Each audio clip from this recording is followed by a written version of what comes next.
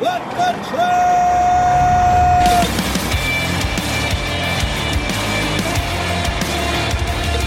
You are listening to What the Truck. Are you ready to truck it? It's time for your Nuna with Dooner. Thanks for joining me today. I had a great weekend. Don't know about you guys, but I took my sons, they're 6 and 8, to their first major league game. A little remiss that it couldn't be a Red Sox game, but we do live out here now, and they've been checking out the Braves on TV. So thought I'd go down to Atlanta, take the family down there, take a look at Truist Park. Truist Park, by the way, it's a lot different than Fenway. Fenway is old school, cool, classic. You walk up the concourse, you feel like you're going on the field. This is a $1.1 billion newer stadium.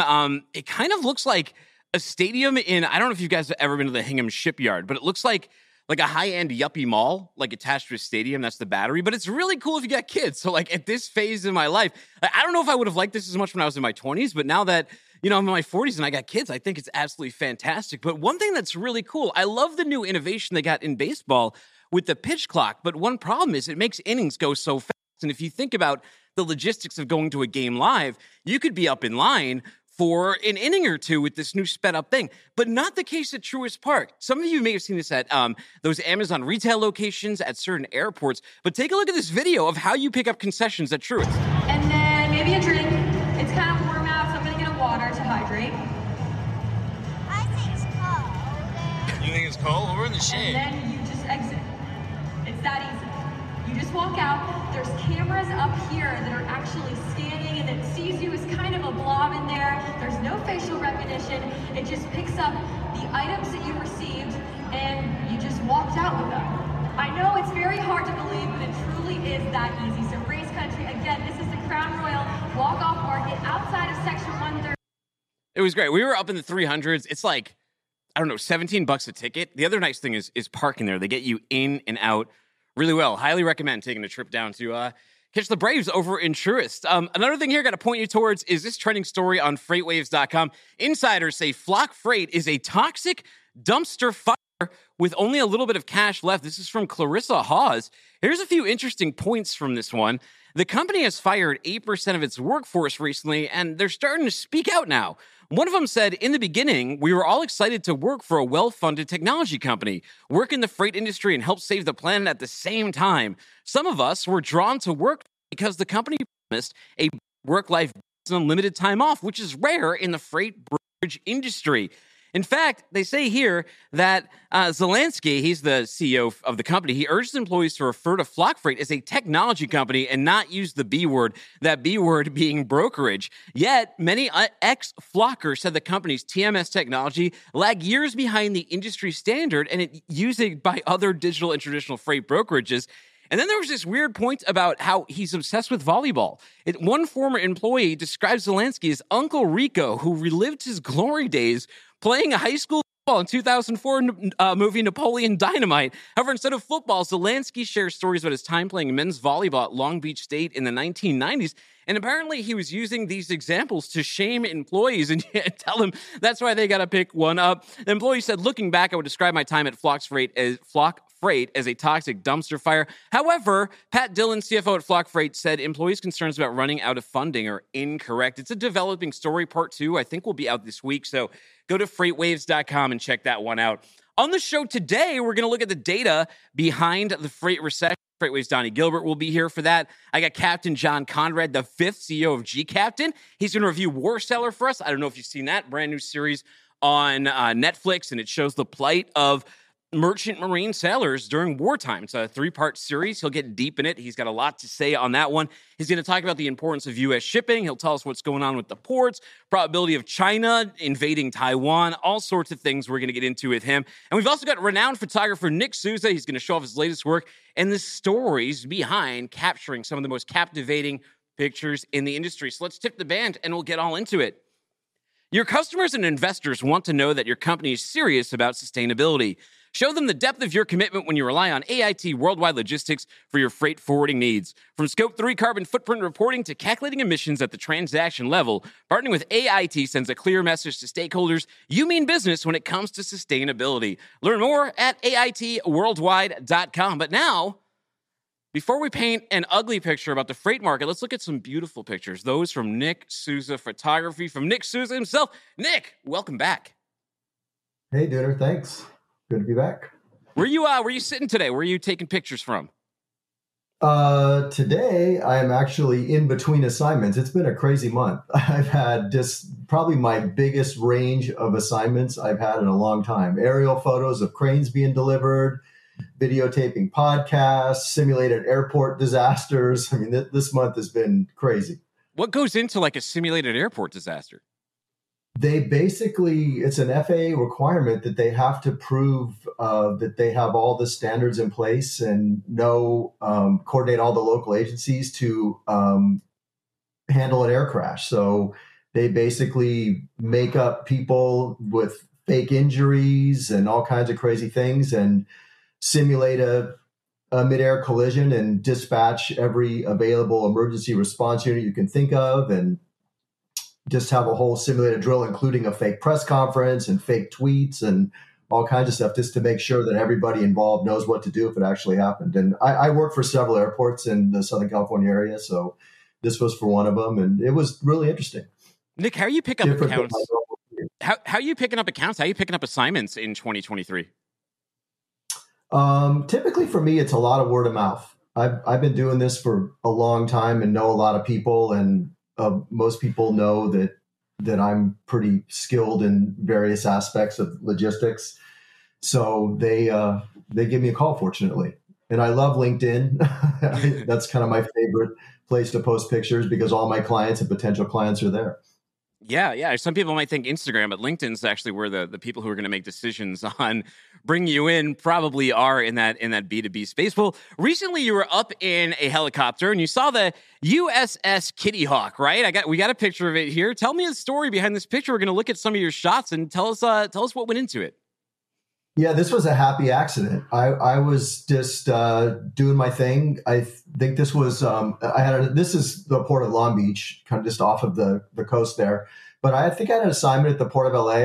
I was just working on some aerials for a project, and we see this aircraft carrier parked over by where cruise ships are anchored. And I'm like, what the heck is this? So my pilot brings us right over and puts us in this dramatic spot to get this photo. And they were basically bringing it from up in Washington State to take it to a shipyard to basically, put it to scrap in Texas. And they made a little pit stop in Long Beach just to stop because they were towing it and they can't go through the Panama Canal. We're going all the way around. So it was going to be an ordeal for them. So that was sort of a little lucky shot I got.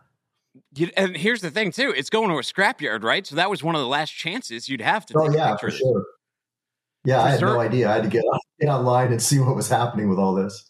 Now, these helicopters, they sound like fixers to me, because if you look at this next picture here with the plane in it, that is not necessarily, because I read your LinkedIn, so I know a little spoiler. It's not necessarily an organic photo, is it? No, it was totally weird. And I had no idea this was going to happen. So this was...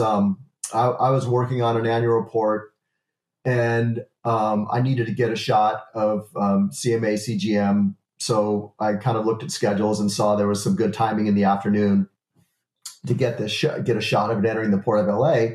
And I've been flying with my pilot for like 30 years. And I knew he had this biplane, but I didn't know it was out flying around that day. So we get in our spot. And I hear him on the radio, and he said, "Oh, the biplane's going to make a pass. Get ready. I'm going to put you in the right spot." I'm like, "What?" So I just basically kind of fired like crazy. I had no idea what the guy was going to do because it wasn't like I was coordinating. Okay, fly this way. So he just made this pass and blew smoke, and I just fired and kind of got lucky that he put himself in the right spot for me and not too high or too far away. Do you have a preferred camera and lens setup for something like that?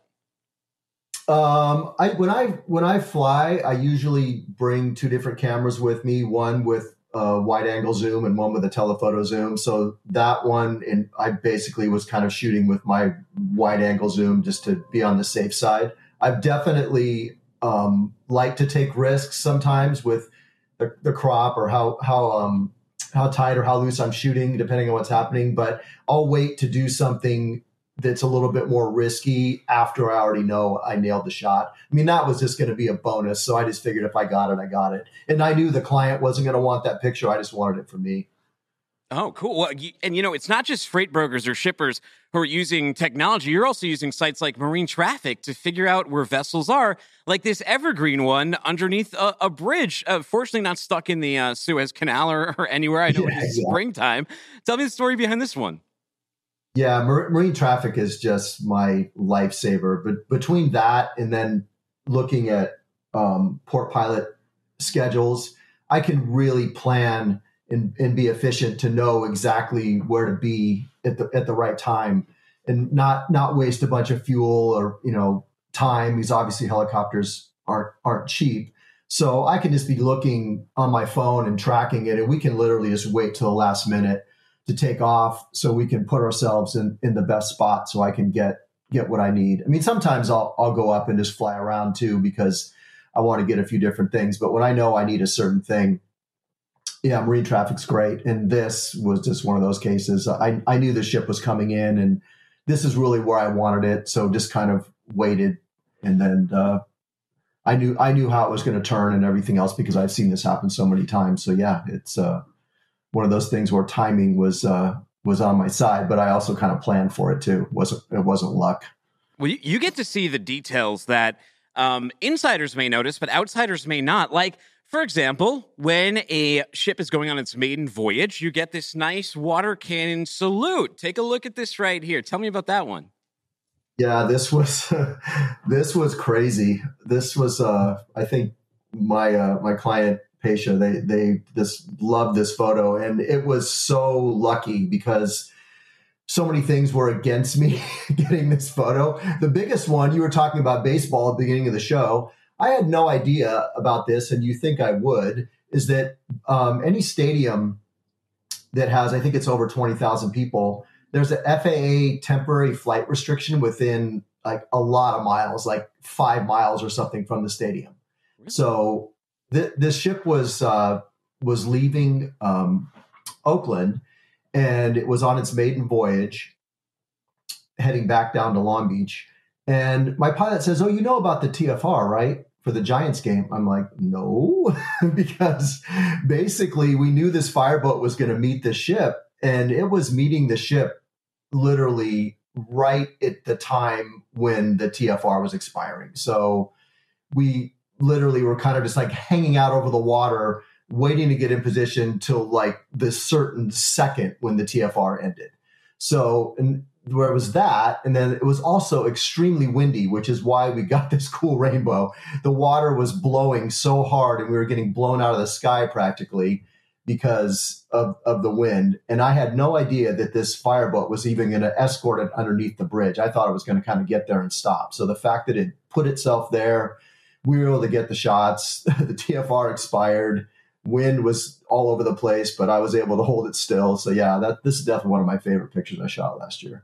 Well, Nick, if you spend too much time at sea, these next ones might start looking like mermaids to you laying on the ship. This is some of the marine life that you capture while you're out there taking pictures. How big of a role do these, what are these, sea lions over here? Do they play in international shipping? It's funny because at certain terminals at the harbor in Port of LA and Port of Long Beach, they hang out. They hang out on the bow like that. They hang out if the rudder's out of the water because of the weight, they'll hang out there. And this was funny because I didn't even know they were there. I was up on a crane. I was looking at something else. I was watching the cargo come off and shooting a completely different picture, but they bark like dogs. So I heard it, and then I saw, because I've never seen that many on a bow before. I've seen 1, 2, and so I positioned myself out on the crane to be able to shoot down at them. And the fact that they're actually letting that one on, that never happens either. Usually it's like every man for themselves. And when ones are already up there and stragglers come by and try to get on, they kick it off immediately. And they actually let that one on. So I've never seen that before. And the fact that it was just a beach for all them, that was pretty cool. You get this Pasha, Hawaii coming into what it looks like port here. Where was this picture taken? When they show Waiting for it to come up. Yeah, here we go. Probably. Oh, this is Honolulu, Hawaii.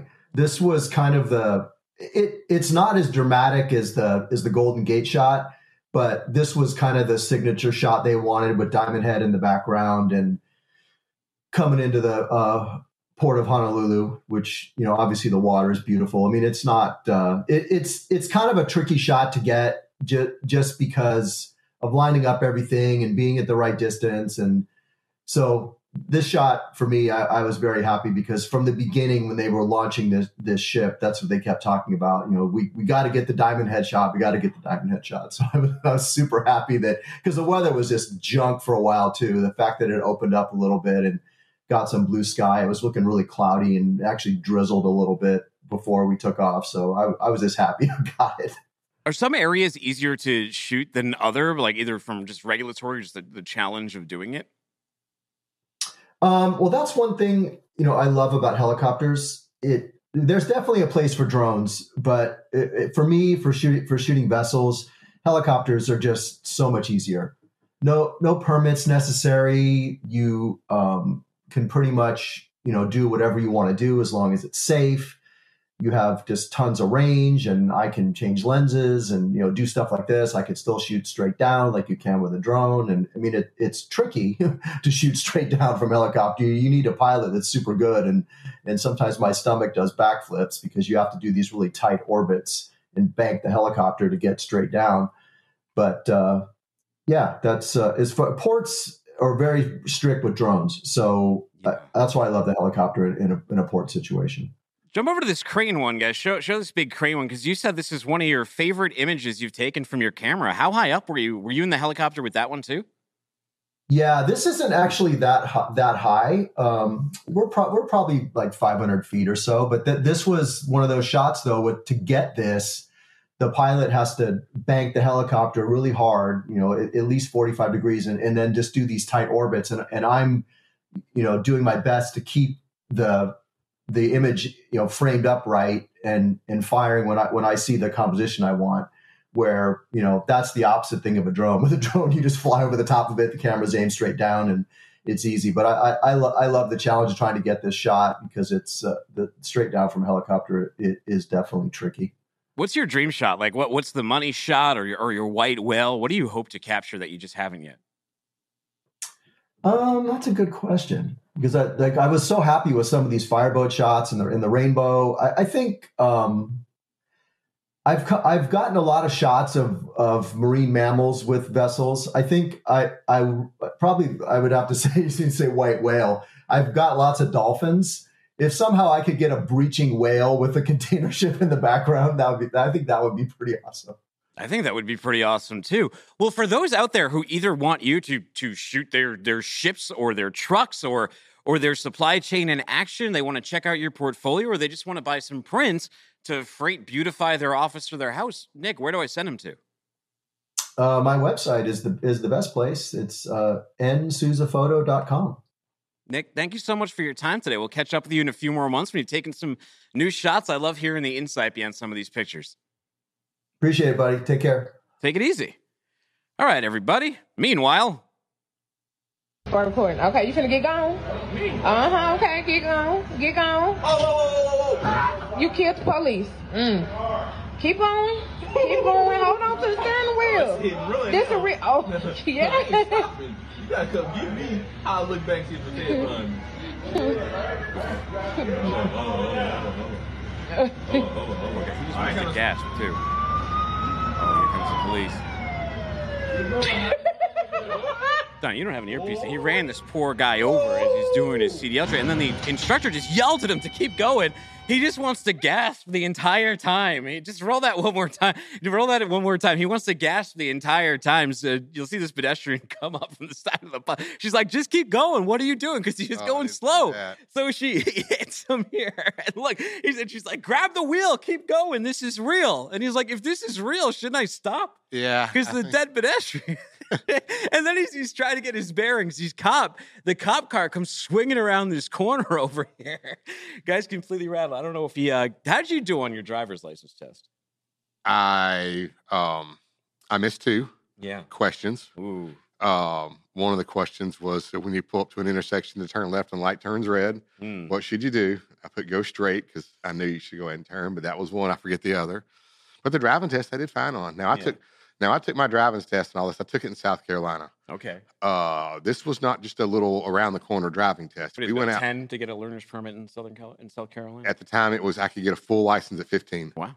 And so we went on a 30-minute driving test. 3-point turns, U-turns, everything involved. And I was very parallel parking. I was very nervous, but yeah, I did fine. Matt Lars said, not unlike every day behind the wheel, throwing a few brake checks, some crotch rockets, maybe a traffic jam, and you have a typical day of the professional driver, all while taking a barrage of check calls from the broker, shipper, and receiver. Maybe not as many calls as they were the past couple of years. We're going to get into the freight recession today. You know, it's nothing new. Craig Fuller put that article out last March. I mean, we are in almost May right now.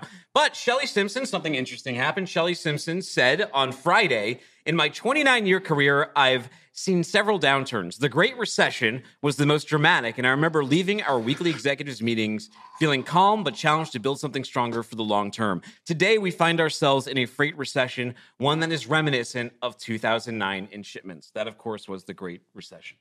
So we've said this for a while. Finally, the earnings reports, everyone's got to finally say it, and it's out there. Yeah, so we'll start off. We'll just do a real quick overview of OTV out here on my first chart. Sure. Outbound tender volumes. Yes, and you can see they're still above 10,000. We've always said here at FreightWaves above 10,000, thumbs up, below 10,000, thumbs down. This is not the actual problem. It's capacity. When the freight boom came in, everybody heard about their cousin, their uncle, their uncle's cousin's nephew grabbing in and driving a truck and making a ton of money. So it flooded. I mean, it flooded so bad at the trucking markets. We pushed used 3-year-old truck prices up like $70,000 or something. And my buddy Bruce Almighty, he tweeted, he said, where are all those gurus? Where are all the online gurus who said trucking's easy? It's easy to make money that he was getting frustrated with the past 2 years. Yeah, in this boom, maybe it was easy to make money. If you didn't know what you're doing, you're probably still making money. Yeah. But this, right now, is the time. If you know what you're doing, you'll survive. If you don't, then you're in trouble. But what is the green line? What's the difference between this green line and the blue line? So this is the rejection rates here. Rejection rates are down to 2.88%, which means 97% of all contracted freight is being accepted right now.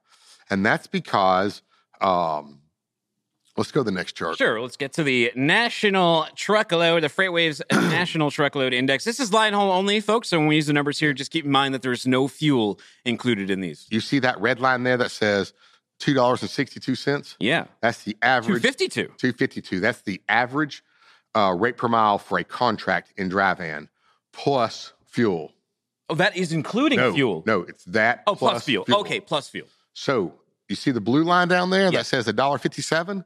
That's the average dry van spot market rate. Yes. And you still get to add fuel to that. Yeah. But look at the difference.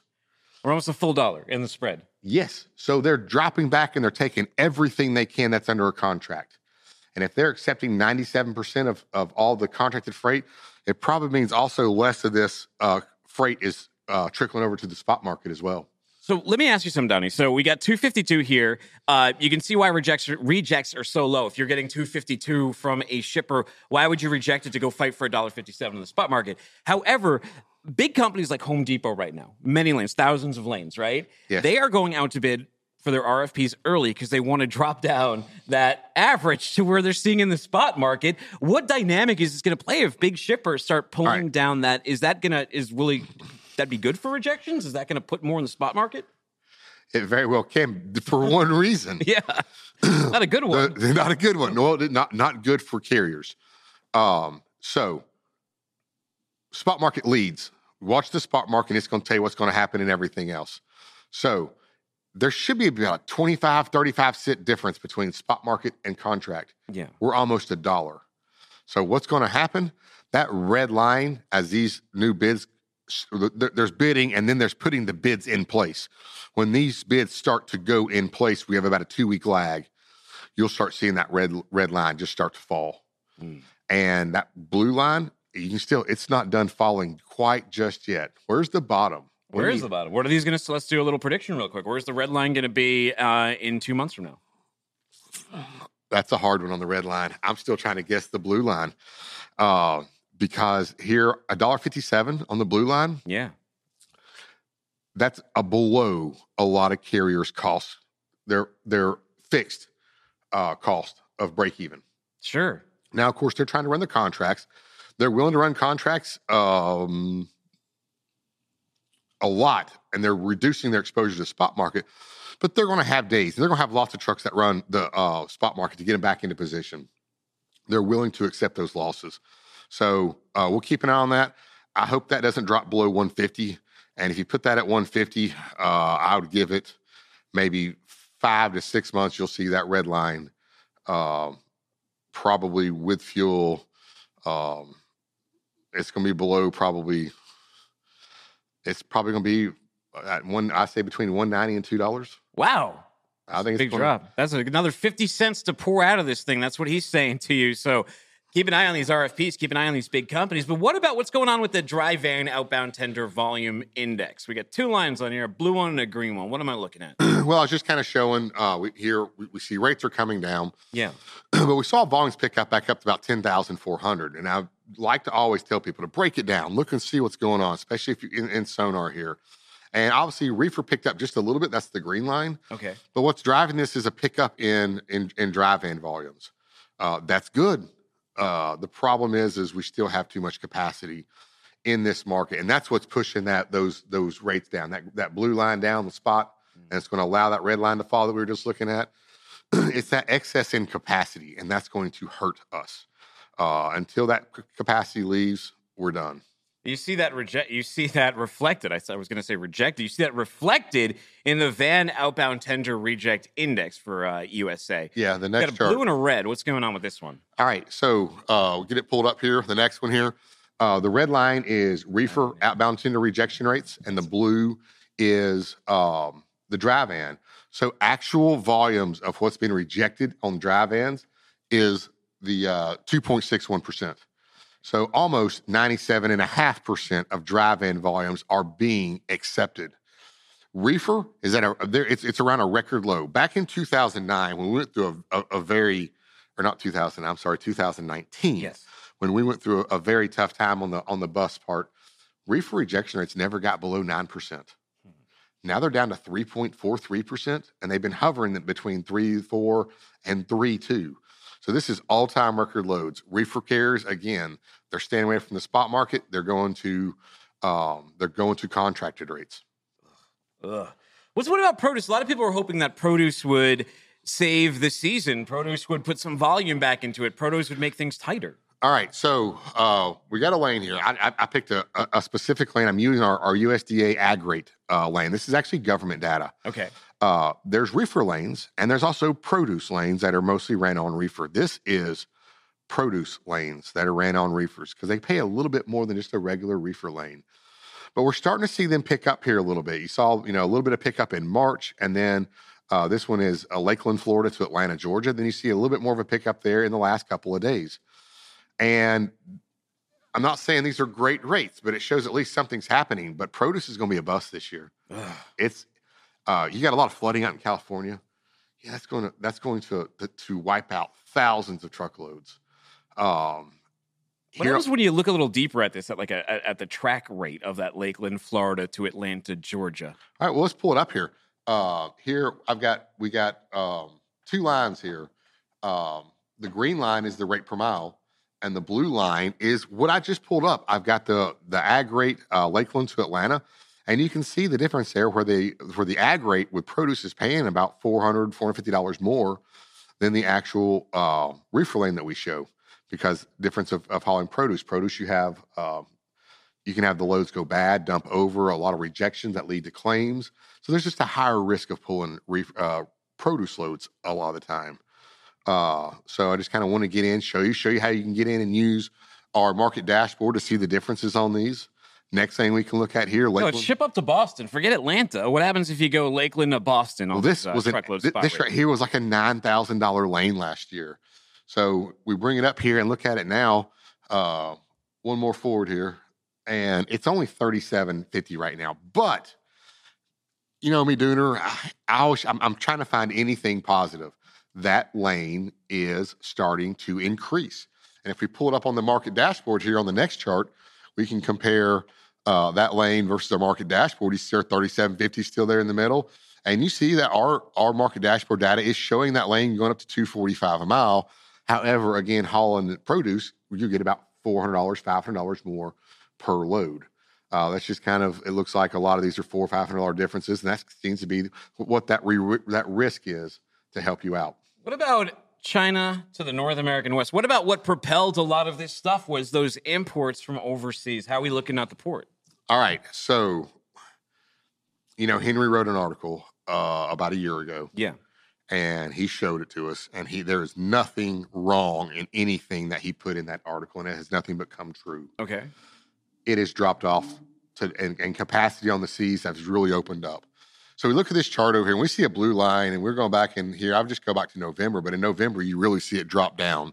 The shipping season was over well before November for Christmas. Sure. But I just want to show that drop. And here it slowly went down through the end of the year, through January, through February, another drop in February into March, and it continued to go down. And here it was down around $1,000 per container.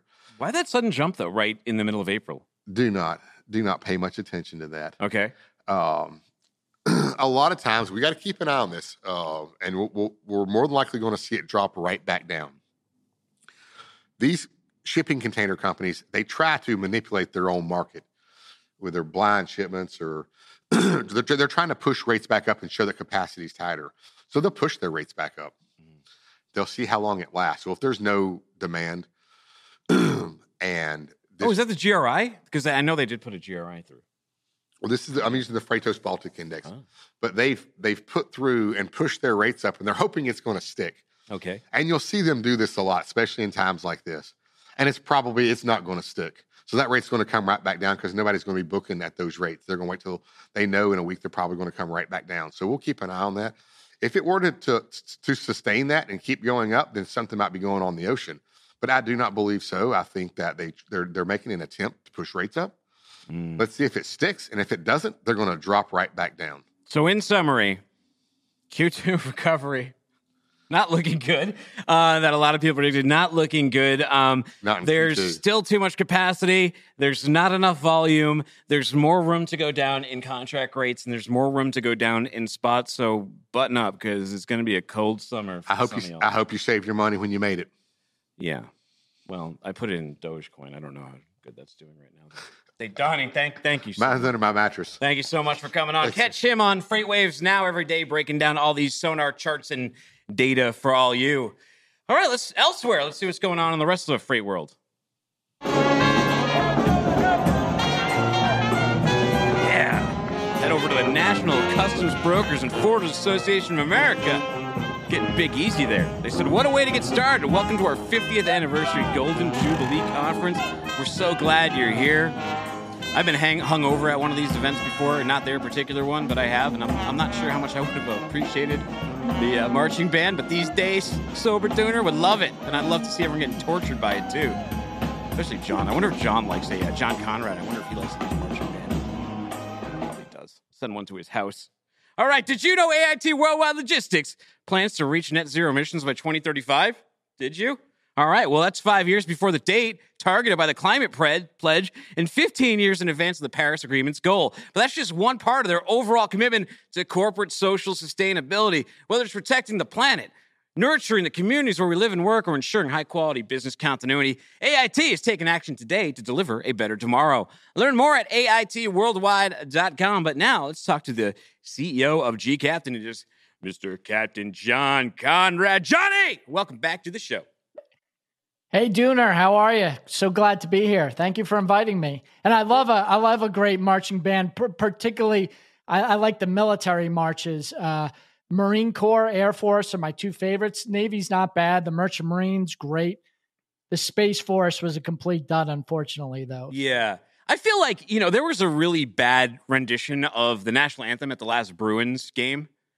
It was not good at all. So I feel like they should just use the military bands. They always crush it when they do the national anthem.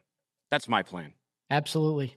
Well, hey, by the way, I have to wish you and your wife a happy anniversary to you two crazy kids. Look at that. You had like a secret oath in the military. What happened here? Tell me about this. Well, it was not okay to, date an underclassman. So she was a year behind me. So we had to live the first 2 years of our life in secret. That's aboard the training ship of SUNY Maritime College and the first cruise that we were together. So, man, 25 years ago. The time goes fast, Dooner. Does it seem like that long ago? Because I'm coming up, this year's my 10-year with my wife. And the one line the only thing that makes it seem like forever is because of kids. Like, if we didn't have the kids, it wouldn't seem that long, but like that, it gives you like that breaking point. Well, my kid, my oldest, Jack, is 17 and he's 6'4", Ooh. And he's he wants to be a New York Yankee, so he works out every day. And yeah, it's pretty hard to hide the fact it's been this long when you got a kid who towers over you. Are you sure he wants to be a Yankee? Has he considered like the Sox or maybe even the Braves? No, we don't like the Sox. Braves are okay, but definitely Yankees. I'll take the Braves as my adopted NL team for having to live out here. John, speaking of really cool things, you wrote this amazing article, and interestingly enough, your wife sort of tied into your review of War Sailor. We're going to talk about it. You're going to tell me about it. But before we do, let's take a look at the trailer so you guys know what it is. I never thought that the war would claim so many years of our lives. All this time that just passes and grows to become something so unthinkable and terrifyingly vast. You should think about the fact that here you've had one day's work in the past 3 weeks. It's not good enough. Your children need to eat. How long will you be away? 18 months. Well, that's how it is. He's a cook, not a sailor. Look after him for me, won't you? I won't let anything happen to him. It's official now. We're at war. We have to man 1,000 ships. We're short-handed already. We'll be slaughtered out there. But he should be home soon, shouldn't he? Wait! There are people in the water! Slow down! If we choose to sail, it's only for those people back home.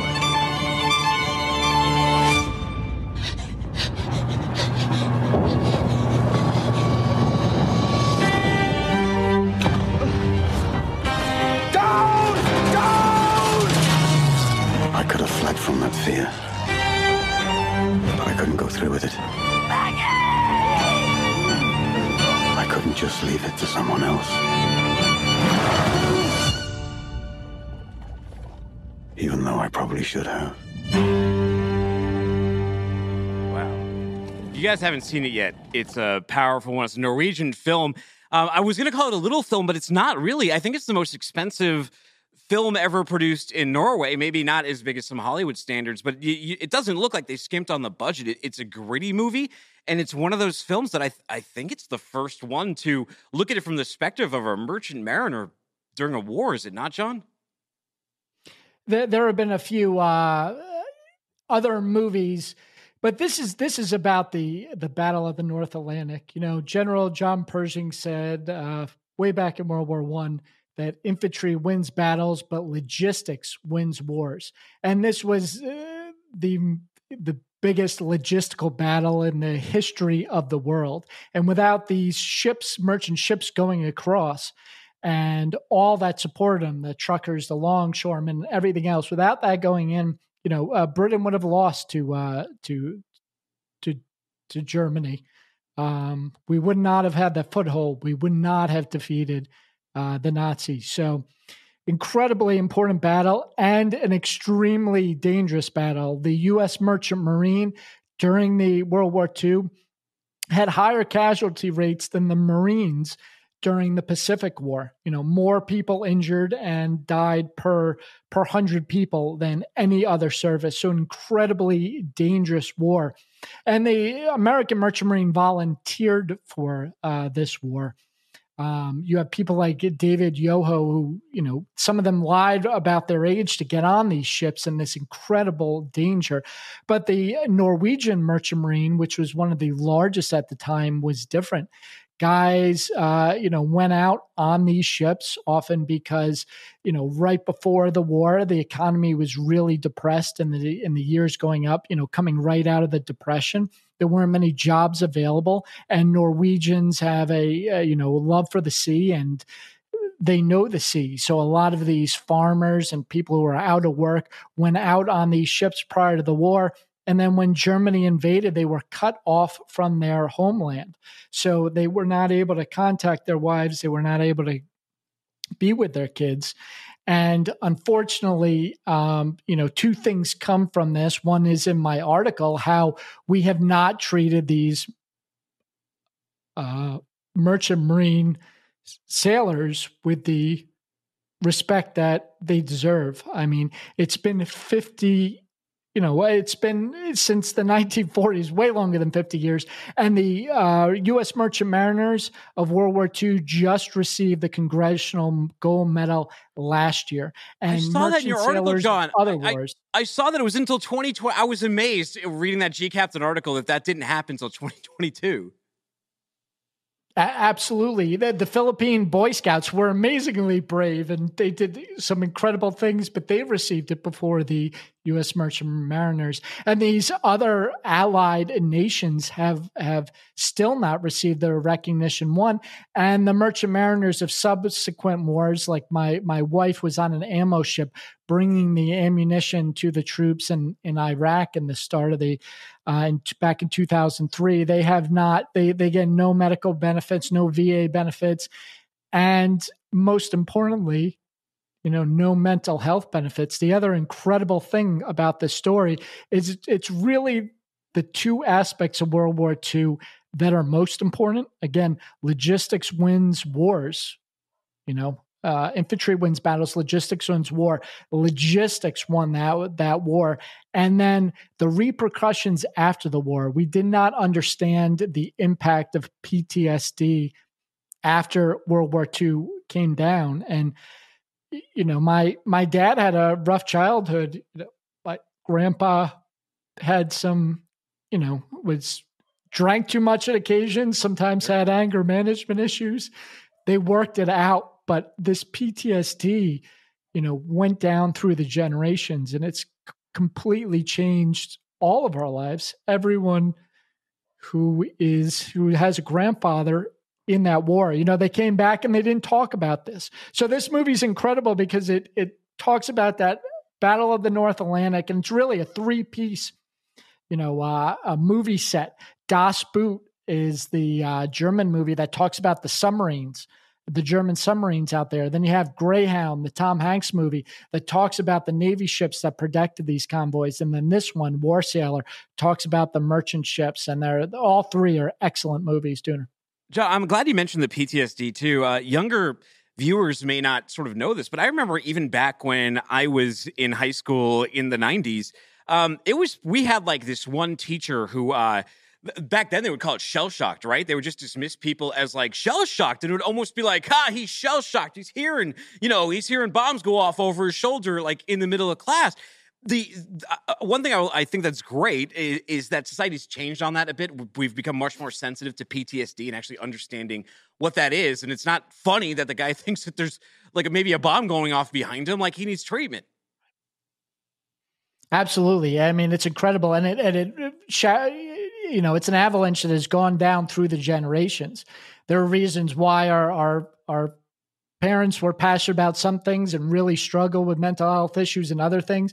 And not just my family, the family of all veterans, right? You have these things now, whether it's anger outbreak or depression or stories we hear about our grandparents that we haven't connected to the war, but you have to realize that these problems kind of have avalanched down through the generation. So to understand your family story, if someone in your family was a veteran, you really have to understand, this story, how PTSD and seeing these things really, I mean, I don't want to give away the ending, but this whole movie is about him trying to reunite with his family.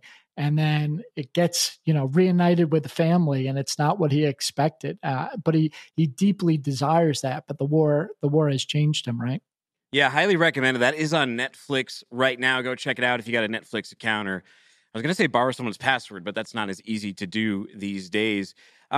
Speaking of trade, I was talking to Donnie Gilbert about the freight recession earlier, John, and we were talking about truckload and some of the ports. But what are you seeing on the ocean side? Anything interesting out there? Any green shoots? Is it still as bad and bleak as it's been? It's uncertain. I would say uncertain.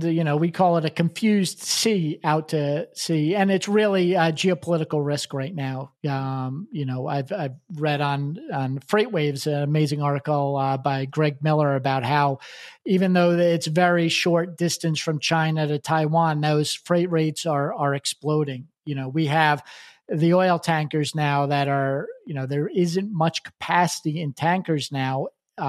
Even though the oil has not increased very much, because these tankers are now going greater distances to deliver Russian crude all the way to China. So that's kind of soaked up the entire system. And then as you have these outbreaks, you have these, think about it, Junior, there are all of these problems that have hit us, from inflation that really was caused by the trouble in our ports and our freight during COVID and the lockdowns. And then you have an energy crisis in Europe.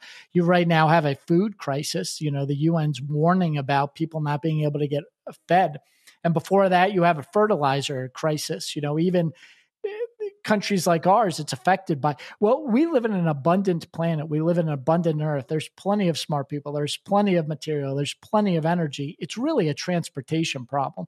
And as these geopolitical risks shoot up, the freight has to move around them.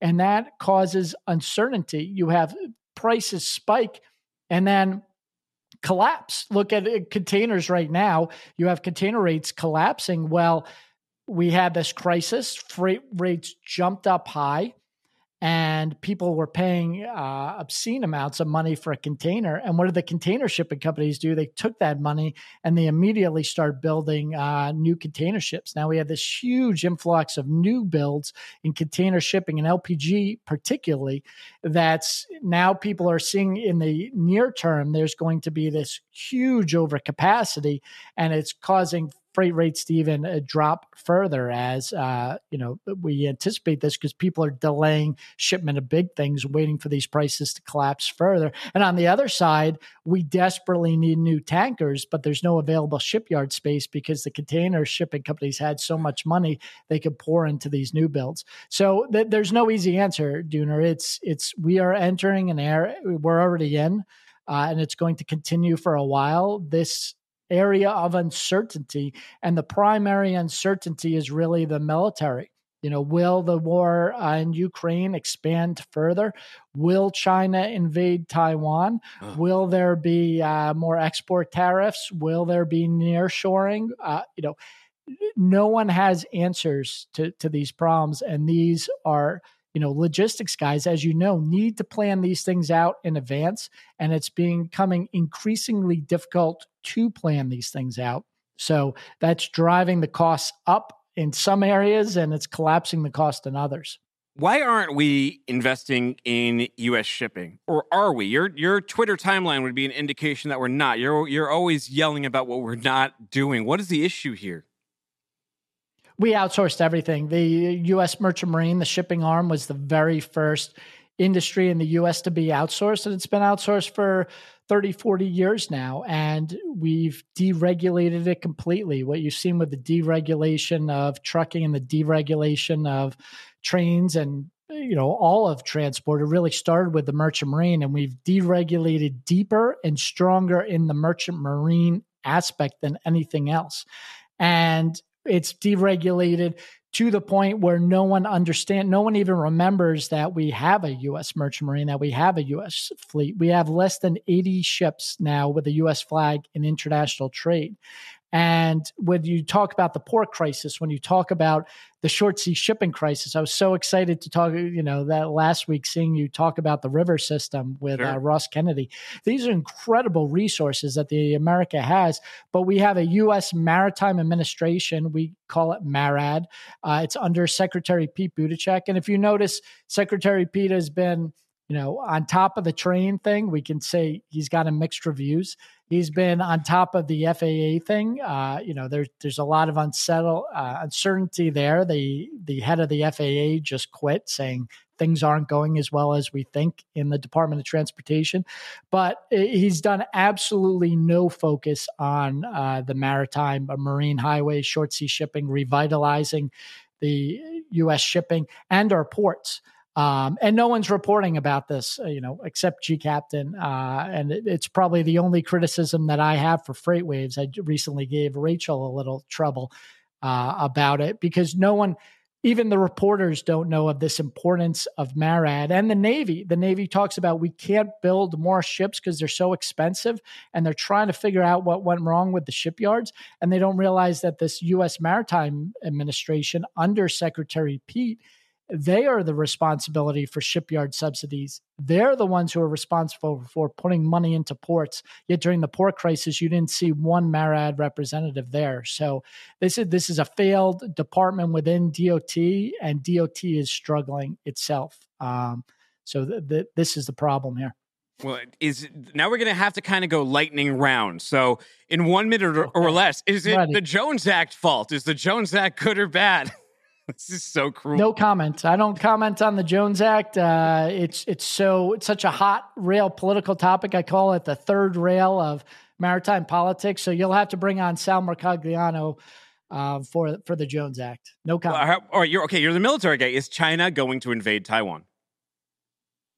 It doesn't matter if China invades Taiwan or China does not invade Taiwan. The growing tensions geopolitically means that we have to be ready.